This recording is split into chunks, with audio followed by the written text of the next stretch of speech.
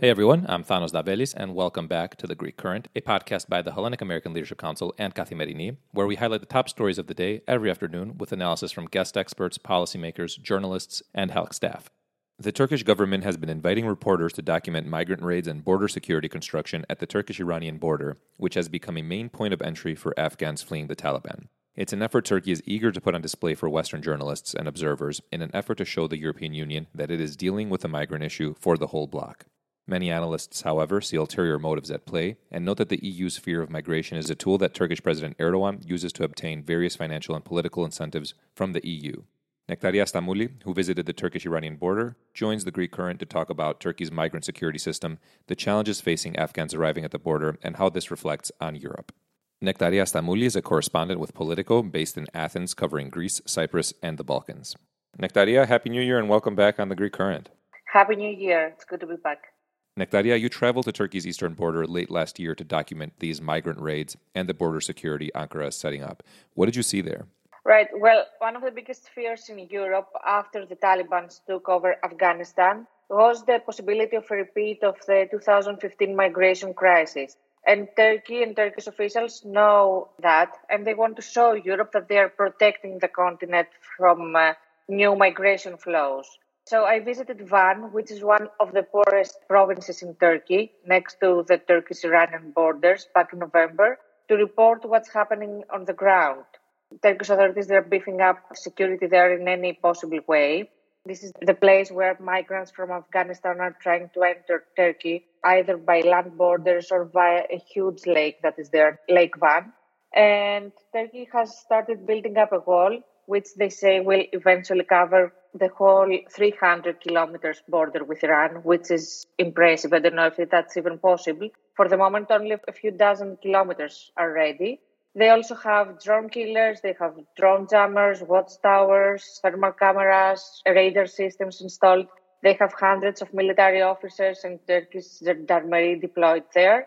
And they do regular police checks throughout the city, or raids in the shock houses, which is the name that they use for the houses where migrants are squatting and are hiding from authorities. And they invite journalists to document all this.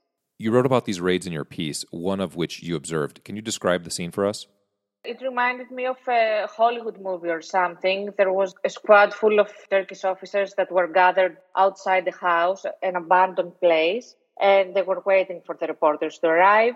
The people from the nearby houses were already out in the balconies, to see what's happening. They seem to be pretty familiar with this operation.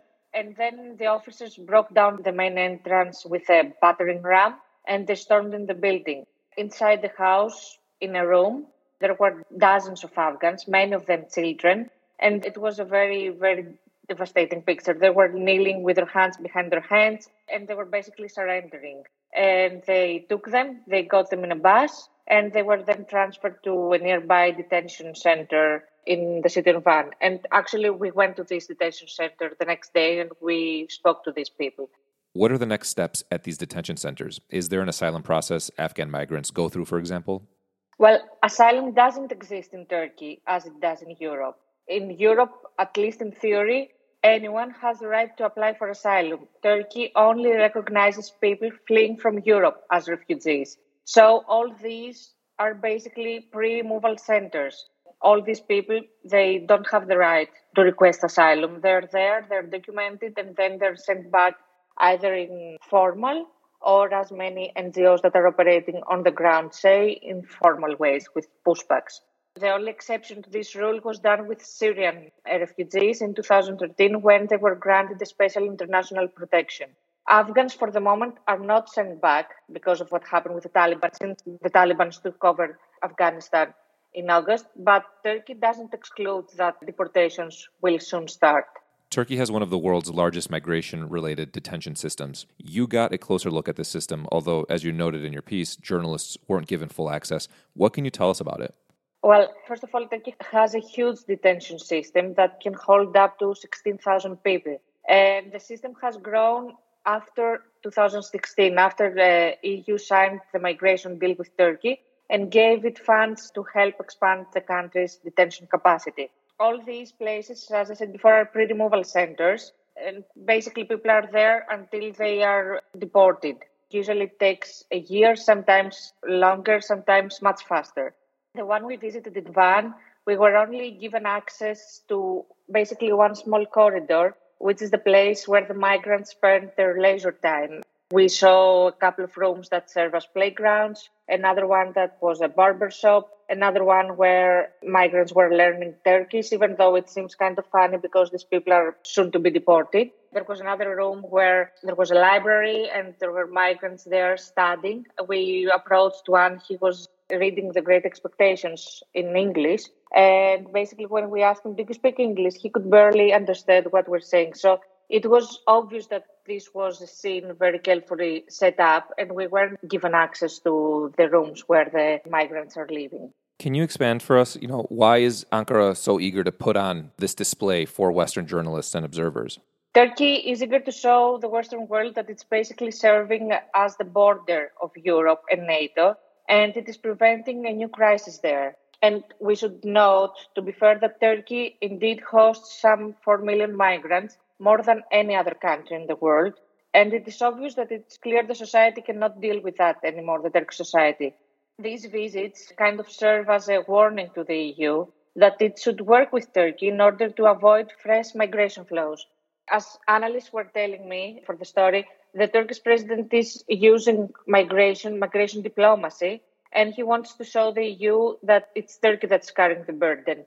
And he also wants to show that he can play a role as a middle negotiator between the Taliban and the West. And this way he can upgrade the importance for NATO, for the EU and the US.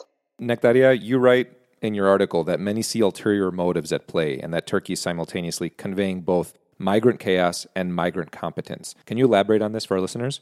Turkey wants to show Western observers that it's dealing with the issue with competence and has everything under control for now. And at the same time, it wants to show and warn that the migrant chaos could be imminent. So the West has to cooperate with Turkey. After all, the EU's fear of migration is a very good tool that the Turkish president uses to obtain various financial and political incentives. The Taliban's takeover has led to, growing concerns, as you mentioned earlier, in Turkey and in European capitals about the possibility of a new wave of refugees arriving at their borders. What do we know about the number of Afghans that are actually coming to Turkey? Actually, we don't know much about that. This is one crucial element that is missing. Reliable facts and data on how many migrants are coming to the country. And basically, the most important question is if that figure is climbing following the Taliban takeover. Turkish authorities, both in Van and in Ankara, they refuse to give any official figures, and they insist that they have the situation under control for now. Those who study and work on migration in Turkey are kind of split on whether arrivals are rising. One NGO official told me that there has been a sharp increase in arrivals since the summer. Others, though, say that there is no significant rise in the numbers. What they both agree on, though, is that there is an increase in reports on pushbacks taking place in the Turkish-Iranian borders, and some of them are very violent. How is Turkey's response to its migration challenges, Nektaria, affecting the way that migrants are being treated, both at the border and within Turkey? Migration is becoming more and more politically sensitive in Turkey. The country is in big financial crisis, and the Turks are blaming also migrants for the fact that they don't have jobs, or that the state is losing funds in order to accommodate them. Opposition is increasingly criticizing the government for its handling on migration, and they're calling migrants Turkey's main national survival problem. There are reports of Turks attacking migrants, calling them cowards and urging them to go back and fight for their countries. There are anti-migrant riots that broke out in August, targeting Syrians. And there is also the infamous banana incident, when migrants were deported, for posting photos of them eating bananas in a provocative way. So it's a very sensitive issue in any way. And the fact that it's so sensitive in the society makes the government become more and more aggressive. How does all of this reflect on Europe? Do you think that this raises broader questions about Europe's handling of the migration issue, particularly its attempts to outsource management of migrant flows to countries like Turkey that lie outside of the bloc?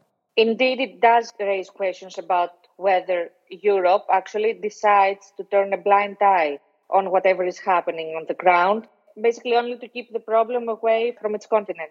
Despite the fact that migration flows have dropped significantly in Europe over the last years, migration remains the most politically sensitive issue, and this gives Erdogan the ability to use it in any way. That's what all analysts agree on.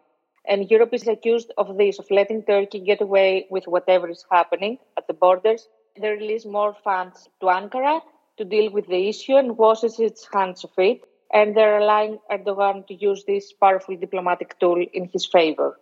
Nectaria, thanks for joining us again. Great speaking with you. Thank you very much.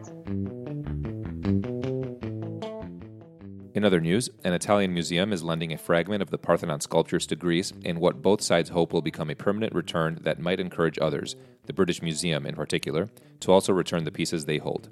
About half the surviving 5th century BC sculptures that decorated the Parthenon temple on the Acropolis are in the British Museum in London, which has long resisted Greek appeals for their return. The move follows a decision by the National Archaeological Museum, which kicked off the new year by giving 10 fragments from the Parthenon to the Acropolis Museum as a gesture of goodwill. Meanwhile, the Hellenic American Leadership Council has launched an international petition calling on the British Museum to return the Parthenon sculptures.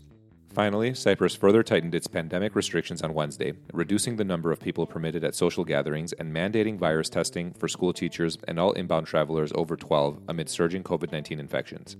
Health Minister Michalis Hadjipantelas said that teachers, students, and staff will need to produce a negative rapid test taken within 2 days prior to their return from Christmas and New Year holidays on January 10th. As of Thursday, all travelers to Cyprus over 12 from anywhere in the world must show a negative PCR test taken 2 days prior to boarding. Daily infections have skyrocketed in recent days, and Wednesday saw a new record in cases with 5,457, together with 5 deaths. That wraps up today's episode of The Greek Current. Thanks for tuning in.